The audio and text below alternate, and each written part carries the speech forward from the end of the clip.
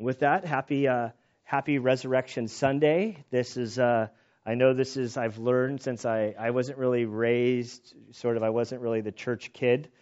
My dad is here today, and it's always nervous to me. It makes me nervous when people say, "Oh, you probably got all kinds of stories about Gunnar." It's like, Dad, just quiet. I was a different person back then. Like it's been a lot of years, and this is a special day. This is one of those days. It's not just Easter Sunday. For those of us who know Christ, we celebrate the resurrection every day. Through the death, burial, and resurrection, my life has been radically transformed. 10 days ago, I personally visited the what they believe was the tomb of Christ, and I can assure you it is still empty. I already forgot who this morning. They're like, "Well, do you think it's really the place that he rose from?" And it's like, well, there's not a whole lot of locations that you can choose from, and it fits everything. But the problem is, it's an empty tomb. Like, it's not like there's a body there that we can sort of check evidence and DNA, but everything, like, to the place of the skull, Golgotha, you go just a little bit to the left. They've discovered, this is like a long time ago.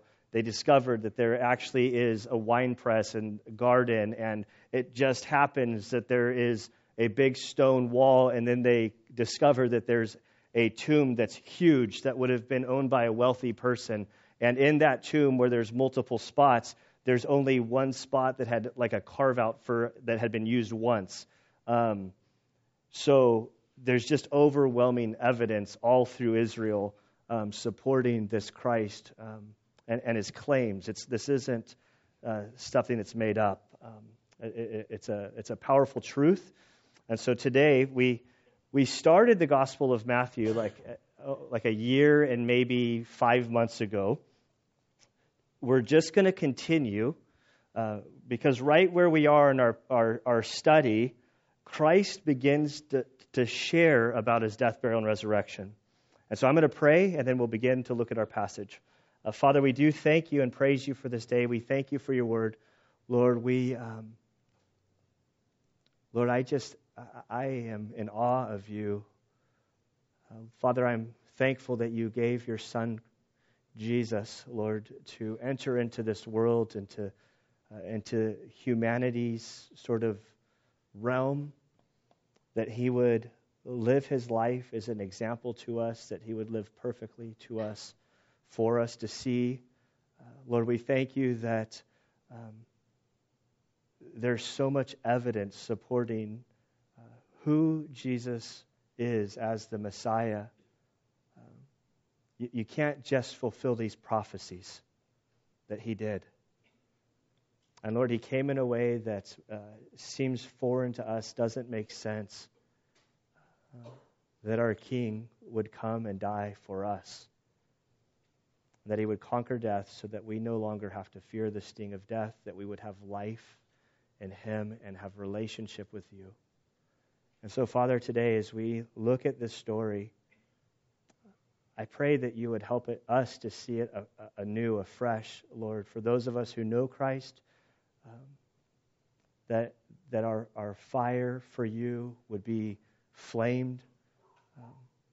Lord, our passion for you would grow, that our understanding intellectually, Lord, would be deepened.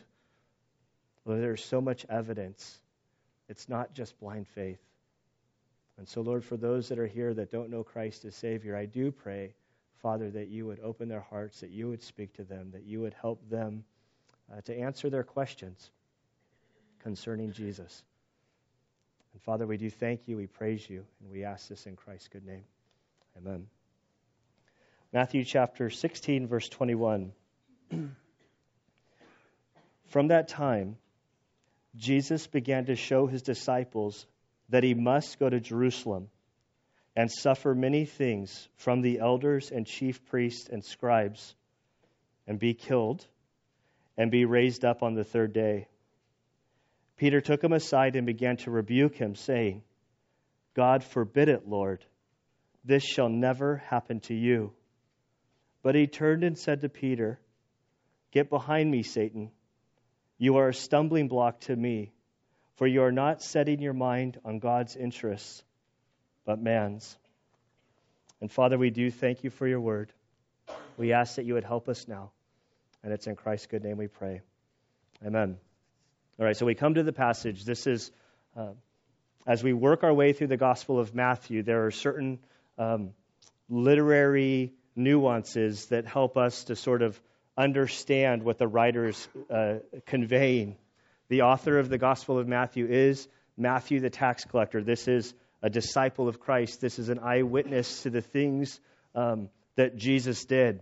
He writes this gospel with the intention of laying out truth to the Jewish reader. Of all the Gospels, he has more Old Testament quotes in his gospel than any other gospel account. And the reason is for the Jewish reader to prove to them that Jesus fits the bill of being the Messiah, the Christ. He would have to show it from the Old Testament. And so in verse 21, we see from that time, Jesus began to show his disciples. If we were to go back to chapter 4, verse 17, we would read this. From that time, Jesus began to preach and say, repent, for the kingdom of heaven is at hand. So from 4:17 up to this point in chapter 16, verse 20, Matthew has laid out what he's writing sort of in a topically. He's not necessarily going in chronological order. He's piecing together his account of Christ in a very specific way. And so up to this point, he's been recording Jesus' sort of account. He's been coming on following the message of John the Baptist, repentance, for the kingdom of God is at hand. In chapter 12, we see that the leaders of Israel, they had rejected Jesus and his teaching and his ministry. They began to formulate a plan to have him crucified.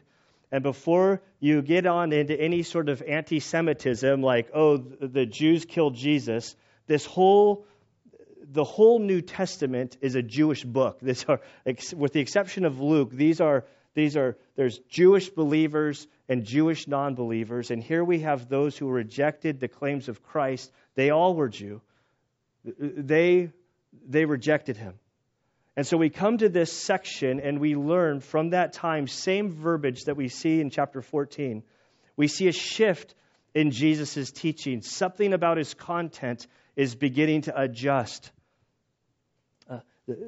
The contents that's shifting is now he's working with his disciples and he's beginning to show them that he was going to the cross, that he was going to be crucified, that he would be killed and that he would raise from the dead. From here towards the rest of Matthew, much of the teaching that's recorded is sort of focused on the disciples, and he is sharing with them, helping them to understand what's about to take place. At this place in our story, we're about 6 months out from the crucifixion of Christ. Moving on here, it says, from that time Jesus began to show his disciples that he must go to Jerusalem and suffer many things from the elders and the chief priests and scribes and be killed and be raised up on the third day. This verse is sort of a historical narrative. It's interesting that in the previous verses and in the following verses, Matthew writes where he's telling the story. Like he's saying, hey, Jesus said this to us, and this is how he responded. And in verse 22, he's going to pick up the story and say, Peter pulled him aside and said this to Jesus. But in the midst of this, Matthew being there sort of inserts this verse, although it wasn't a verse, it was just a sentence. Verses didn't come until the 1500s, thankfully by a French guy, so that we could find our way around the Bible a lot easier.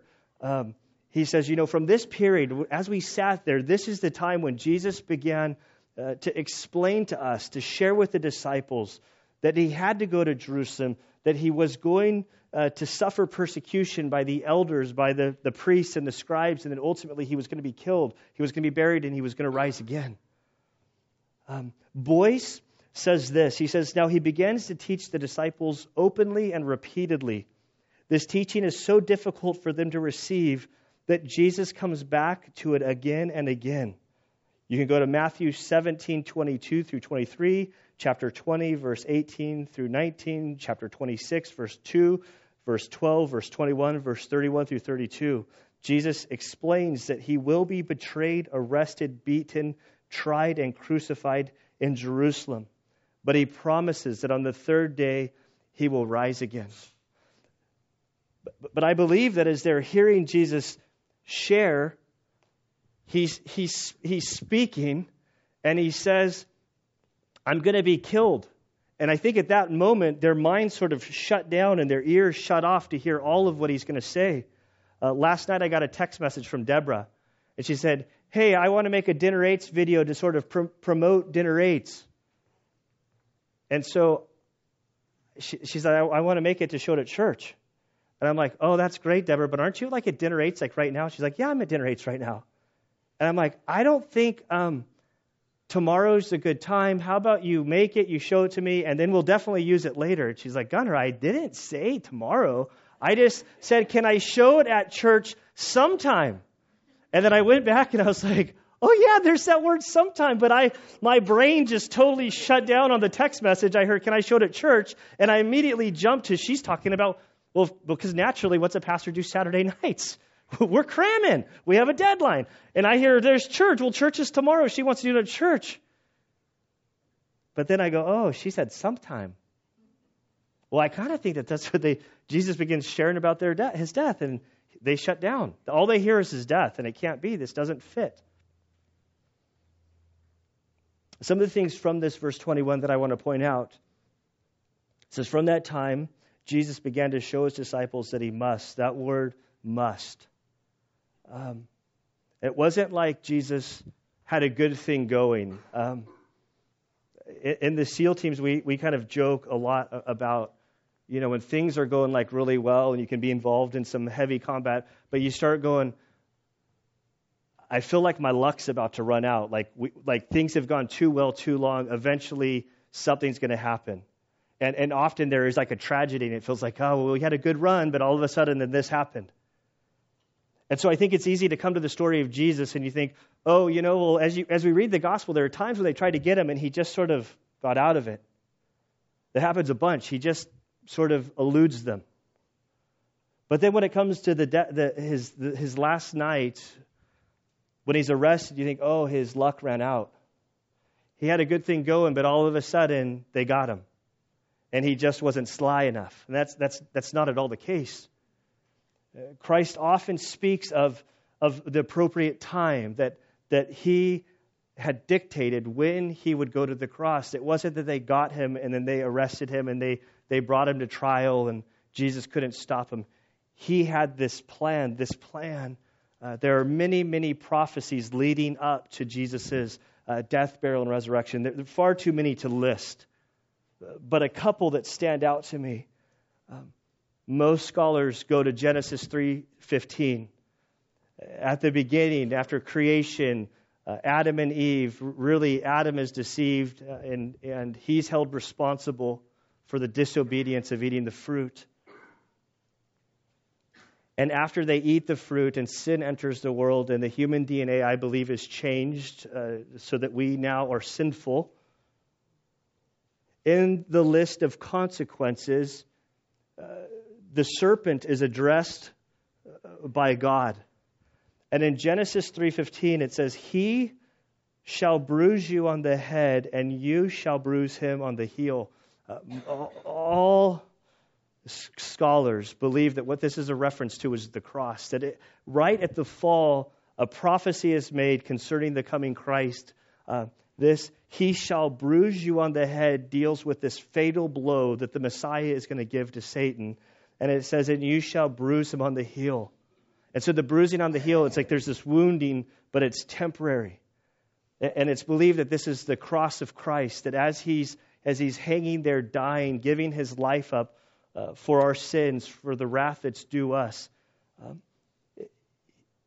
he would rise from the dead. And so ultimately it was a bruise to his heel, yet his work on the cross was a death blow to Satan, that he crushed his head in that moment. So that's one prophecy that we see way, like 8,000 years prior to the cross. And then another one is Isaiah 50, 53, verses 5 through 7. This really is whole chapter of Isaiah 53 is overwhelming. A short lesson of how we have the Scriptures. The Old Testament and the New Testament were handled very differently in their delivery, their handing out to the people, how they've been transmitted over time.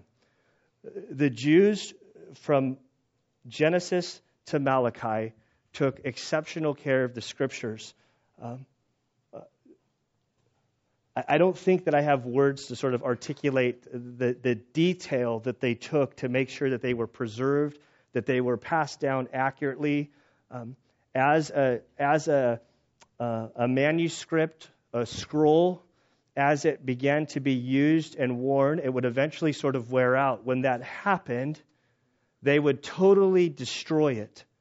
And so there's not a lot of manuscripts that remain of the Old Testament from a long time ago. But then, before it was destroyed, scribes, professionals would transcribe the text from what they had to the new. And so by the time Christ has come, and we come to our era, people would look back at the Old Testament, and critics would look at Isaiah 53.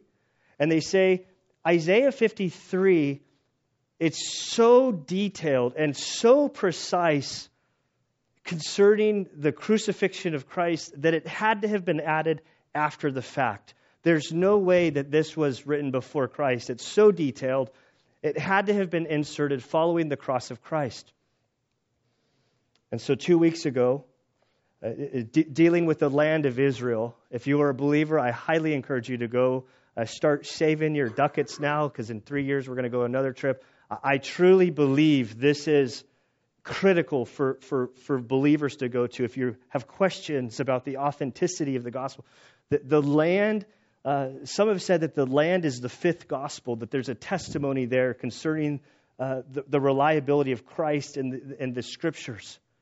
And one of the places you'll visit is down by the Dead Sea, and there's a place called Qumran, and there's shepherd boys bored watching their sheep. They start throwing rocks one day. And one of the boys throws a rock into a cave, and he hears a clay pot that sort of cracks. And he's like, what is that? And so these kids basically go into this cave, and they discover these scrolls. And so they think, well, there could be they're Bedouins. They're like, this could have some monetary value. They take what they find. They go to a guy who's like a shoe repair guy, if I got my story right. And that shoe repair guy recognizes that they have something, they've struck gold. And he says, bring everything that you can bring to me. And then he turned it into like the antiquities department, and they start researching this. This is in the mid-1900s. So they go back to Qumran, and they discover all of these scrolls that due to the dry air in the cave, that they've been preserved like no other manuscripts that they've ever discovered. From some 400 years before Christ, they can date these manuscripts. They know historically who lived in this location. And in the Dead Sea Scrolls, which we know them as, one of the books that was recorded there is the book of Isaiah. And can you guess what chapter everybody's like dying to figure out? Like, hey, is it authentic, or is it added later? Isaiah chapter 53. And so they go and they go through Isaiah. Isaiah is 99.999 out to the infinite. Like, it's identical. They have the text, like word for word, identical 400 years before Christ. And in that is Isaiah 53. In Isaiah 53, just one portion. I don't have time to read the whole chapter to you. But in Isaiah 53, verses 5 through 7, it says, but he was pierced for our transgressions. He was crushed for our iniquities. The chastening of our well-being fell upon him. And by his scourging we are healed. All of us like sheep have gone astray. Each of us has turned to his own way. But the Lord has caused the iniquity of us to fall on him. He was oppressed, he was afflicted, and yet he did not open his mouth. Like a lamb that was led to the slaughter, like a sheep that is silent before its shears. So he did not open his mouth. There is prophecy after prophecy after prophecy in the Old Testament foretelling of the coming Messiah and his death, burial, and resurrection. And Jesus looks at his disciples who they didn't understand the suffering servant that would come. But he begins to explain to them. From that time, Jesus began to show the disciples that he must go to Jerusalem. So we have a map behind us. I like maps. We here at the church, geography is important. What you'll see here is the Sea of Galilee.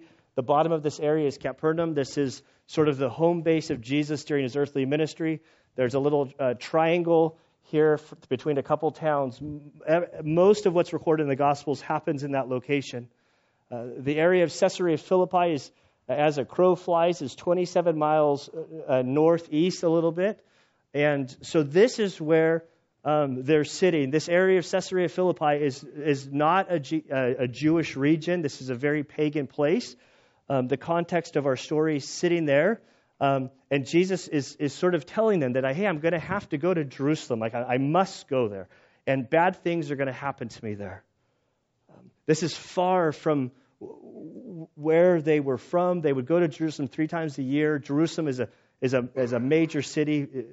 Israel's very similar today. If you go to the Galilee region today, it's very rural, very nice. I love it. But then you go to Jerusalem and you're in like New York City. Huge. Craziness. People, cultures, everything moving around. A city that's 24/7. One little thing happens in Jerusalem, like a stabbing. It makes worldwide news. And so we Americans are like totally petrified to go over there. But it's just ridiculous. I mean, while we were in Israel, there was one stabbing, but in Escondido, I think there was like 3 homicides. And I didn't see those on the news anywhere. And so Jesus begins foretelling that he has to go to Jerusalem. This is according to his plan. It wasn't by accident. He tells them precisely what would happen to him. Look at what he says. By the hands of the elders and the chief priests and scribes, he would suffer abuse from them. He would be killed, and then he'd be raised up on the 3rd day. He tells the gospel. But they couldn't comprehend what he was saying. And I don't know about you, but I can't really blame them. Like, I don't, we have hindsight. We have further revelation. We can look backwards and say, those guys, how did they miss that? I guarantee you I would have missed it too. The Spurgeon writes this concerning this passage. He says, all this must have fallen sadly on the ears of men who still indulged visions of a kingdom of a very different sort. The most of them were wisely silent in their sadness. Yet there was one who had far too bold a tongue. My dear boy Peter, who I love so much. Like, I love Peter. So look what happens in verse 22. Peter took him aside and began to rebuke him. Now, I'm going to walk out on a limb here. But I don't ever think it's a good thing if you're recorded in the scriptures as rebuking Jesus. So here's Peter. Here they are. They're up at Caesarea Philippi. It's a beautiful area. Jesus had been teaching them. He'd been asking them some questions. And then Jesus continues teaching about his death, burial, resurrection. And so we're told that Peter, who we know is the big brother of the disciples, he's the oldest of them all.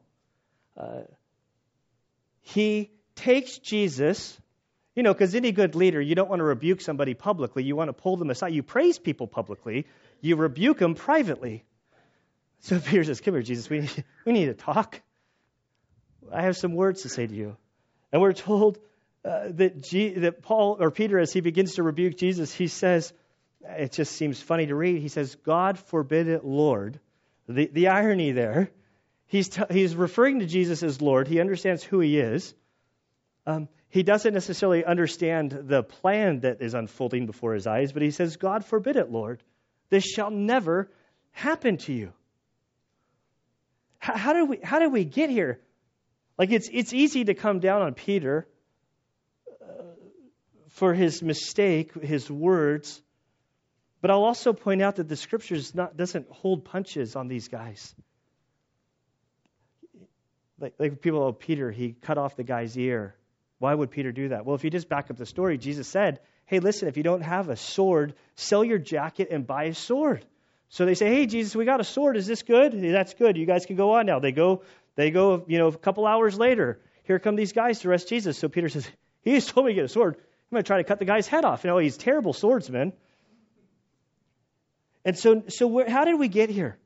Now let's back up the story a little bit. Let's go back to verse 13 and look at what we covered last week. Now, verse 13 we read, now when Jesus came into the district of Caesarea Philippi, he was asking the disciples, who do people say that the Son of Man is?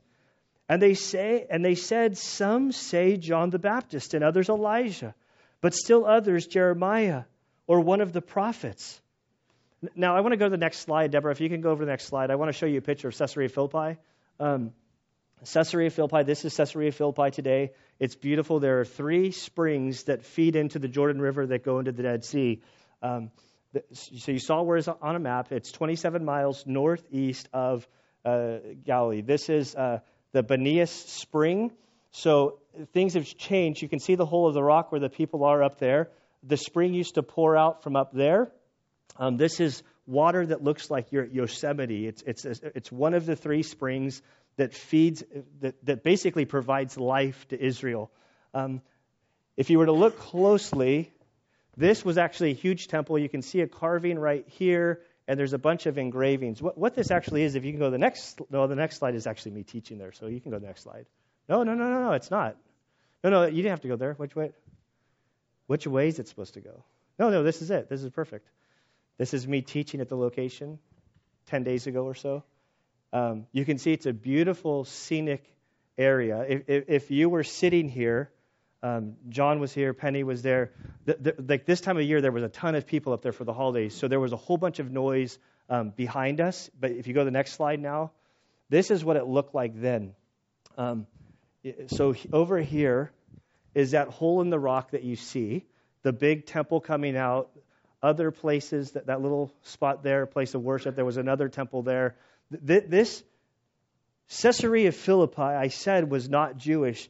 Not only was it not Jewish, this was like the headquarters of all pagan religion. This is where, as the spring came up from the earth and out, they believed that the spring was sort of the gate of the underworld where all of the gods were. This is the heart of pagan worship. And it strikes me that when Jesus he's there in this place, very pagan, this isn't a place that good self-respecting Jews would hang out at all.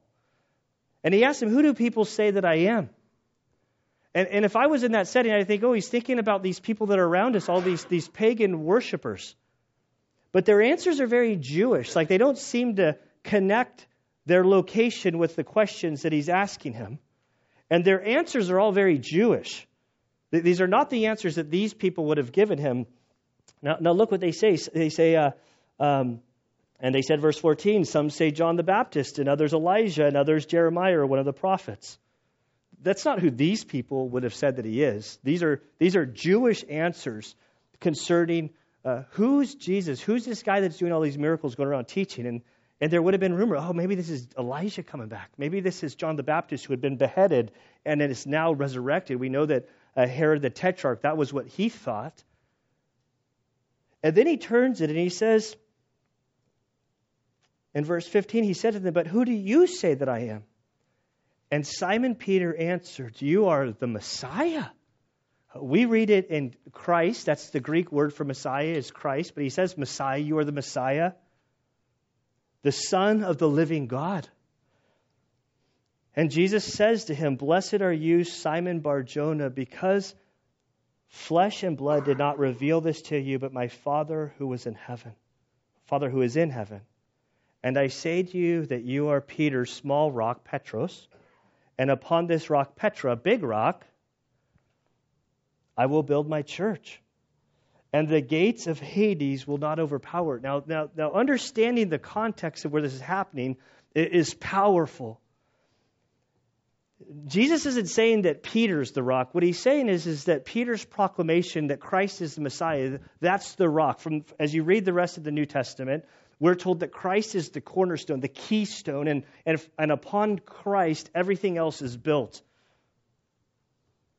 And then he talks about, and the gates of Hades will not overpower it. And we think of the gates of Hades as sort of this offensive weapon coming against the church or Christ's work, and Christ is making a big barrier. But the reality is that the gates, this is a defensive mechanism to a city. As you would storm a city, you had to defeat the gate. The gate was, its whole purpose was to keep the people safe. And here they are at this location. Not only is there the Jewish side, but we also have the Gentile, the pagan side, which the gate right here to the underworld, to all of darkness. And Jesus says, none of this will overpower what I'm about to do. And it's powerful. He says, I will give you the keys of the kingdom of heaven, and whatever you loose on earth shall be loosed in heaven. He said he understands that he has 6 months before he's going to die, be buried, ascend into heaven. And here these 12 guys are going to carry on the teaching and the leading that he had started. And then he warns his disciples that they should tell no one that he's the Christ, because it wasn't time yet. And now we come to verse 21. Now from that time, Jesus began to show his disciples that he must go to Jerusalem and suffer many things from the elders and the chief priests and the scribes and be killed and be raised up on the third day. Peter took him aside and began to rebuke him. We're still at Caesarea Philippi. We're still at this setting. What did Peter just proclaim? That Jesus is the Messiah. And now Jesus is telling him that the Messiah is about to be killed, and Peter's like, that's no bueno. This isn't the way it's supposed to happen. You're the Messiah. You're supposed to come and to reign and rule with an iron fist. And yet now you're telling me that you're going to go to Jerusalem and you're going to be killed? That's not right. Not on my watch, Jesus. You can go to the next slide, back to the verses here. And so Peter took him aside and he began to rebuke him, saying, God forbid it. This shall never happen to you. It's not the way it's supposed to unfold. Their minds are 180 degrees out from where Jesus is going, where Isaiah 53 says the Messiah will go, that this suffering servant, this humble servant will come. They were expecting the next coming of Christ. And so then in verse 24, but he, that's Jesus, turned and said to Peter, get behind me, Satan. You are a stumbling block to me, for you are not setting your mind on God's interests, but man's. Now, I don't want us to overlook this. I think so often we look at Jesus and we know, oh, he's the Christ, he's the risen one, he's God. And we think that in his deity that he didn't suffer, that he didn't experience temptation with the same magnitude that we do. In Hebrews 4:15, we're told that we don't have a high priest that can't sympathize with us, but one that has been tempted in every way as we are, yet without sin. And I don't think he's, as he looks at Peter and he says, get behind me, Satan, I don't think he's necessarily calling Peter Satan. He's not saying you're the devil. But he's addressing the one whom is behind what Peter says. That there's a spiritual warfare happening, that the whole idea of the cross was not an easy thing for Christ to do.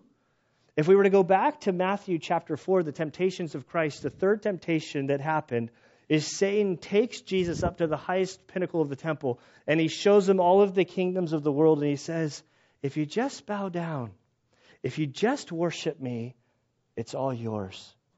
You can have your kingship, you can be the Messiah, and you can avoid the cross. And so I think here that this struggle, what Peter is suggesting is that Jesus bypasses the cross. And Jesus recognizes that the words that are coming out of Peter's mouth are ultimately from the evil one that is putting these words into his mouth.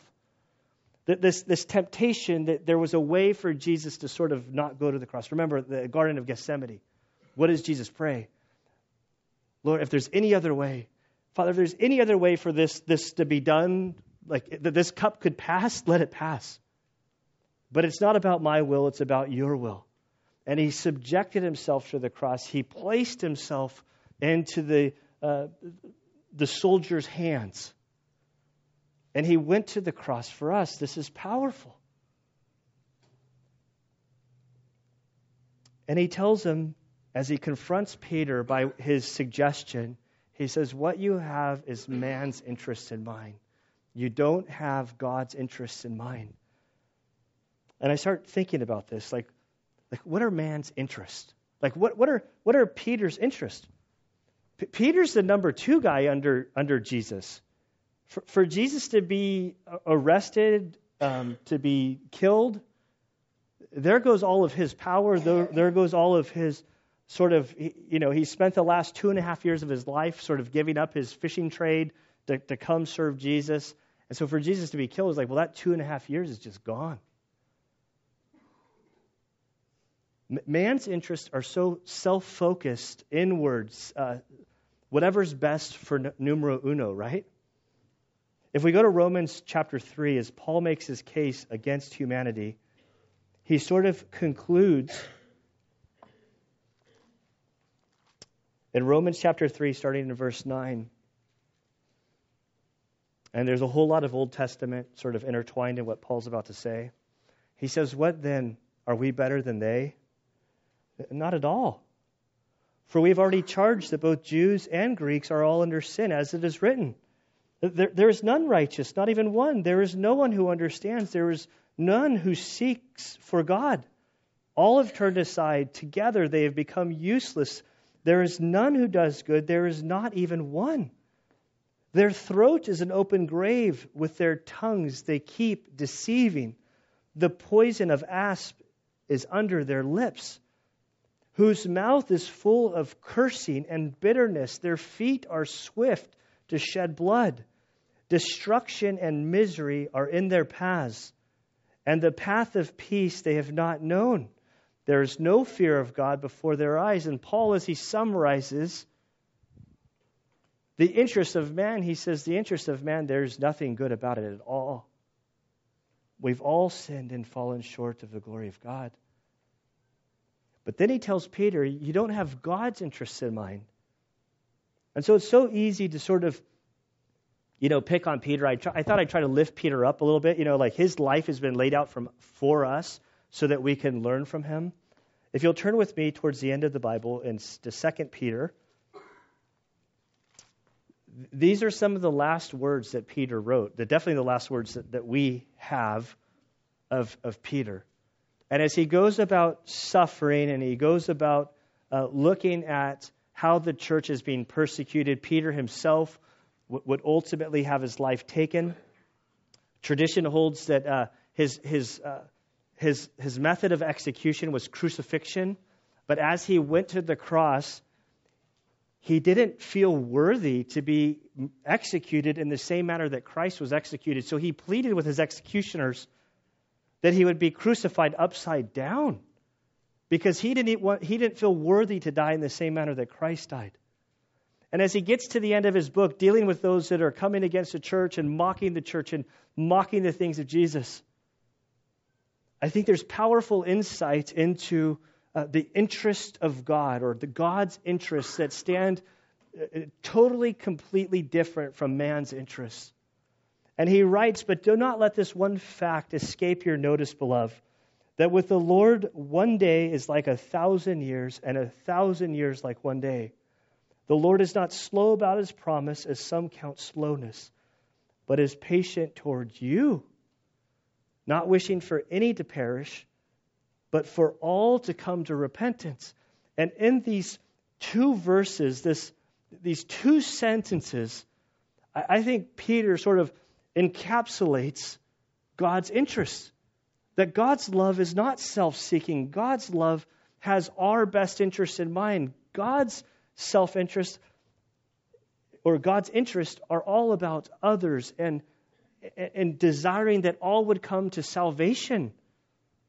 That the sin that we're troubled with, that keeps us distant from God, is rectified through this action of Christ on the cross, that his death paid the penalty of sin in full. There's a song, in full, not in part. There's a great old hymn, but I can't tell you the name of the hymn. It's a great song, though. But he fully paid for it. There's nothing that you can do to earn your salvation. God has covered the bill in full. All you have to do is respond in faith. And I think that the picture, as we celebrate today of the resurrected Christ, the death, burial, and resurrection, to quote Keith Green, is not some fable or fairy tale. It's not another sort of picture of all of the fairy tales that we sort of make up. The gospel, the story of Christ and his death, burial, and resurrection, it's rooted in historical evidence that support the things that are written in the Scriptures. There's evidence. I shared last week that Michael Nichols, with a missionary that we support in Africa, who's a Bible translator, who's been a Christian since he was a little kid, whose grandfather was a missionary, at the very end of the trip, he said that the thing that stood out to him most about going to Israel was that his whole life he's been sort of confronted with the ideology of Christianity, that he had a decision to make. And that going to Israel, what he was confronted with was not an ideology, but historical fact. And it changed him. I stand here today as a transformed man. I mean, my dad's here. He can, just don't tell him, Dad, this isn't a permission to shout out stupid stories about my life back then. But the man I was before Christ was not a good man.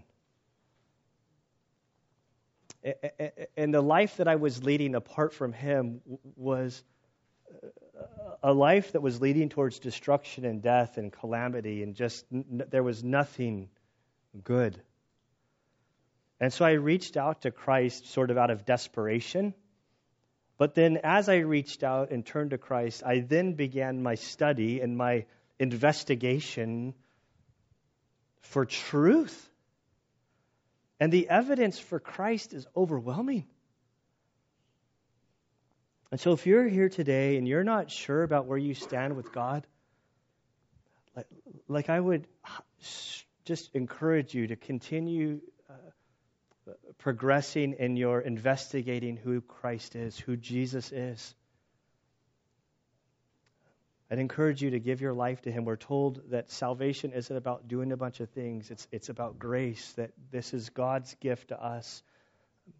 The facts are presented that the gospel is simply that Christ died according to the Scriptures. He was buried according to the Scriptures, meaning that the Scriptures said he would do this. There was prophecy saying that the Messiah would come, that he would give his life as a substitute for you, that he would receive the punishment that was due you.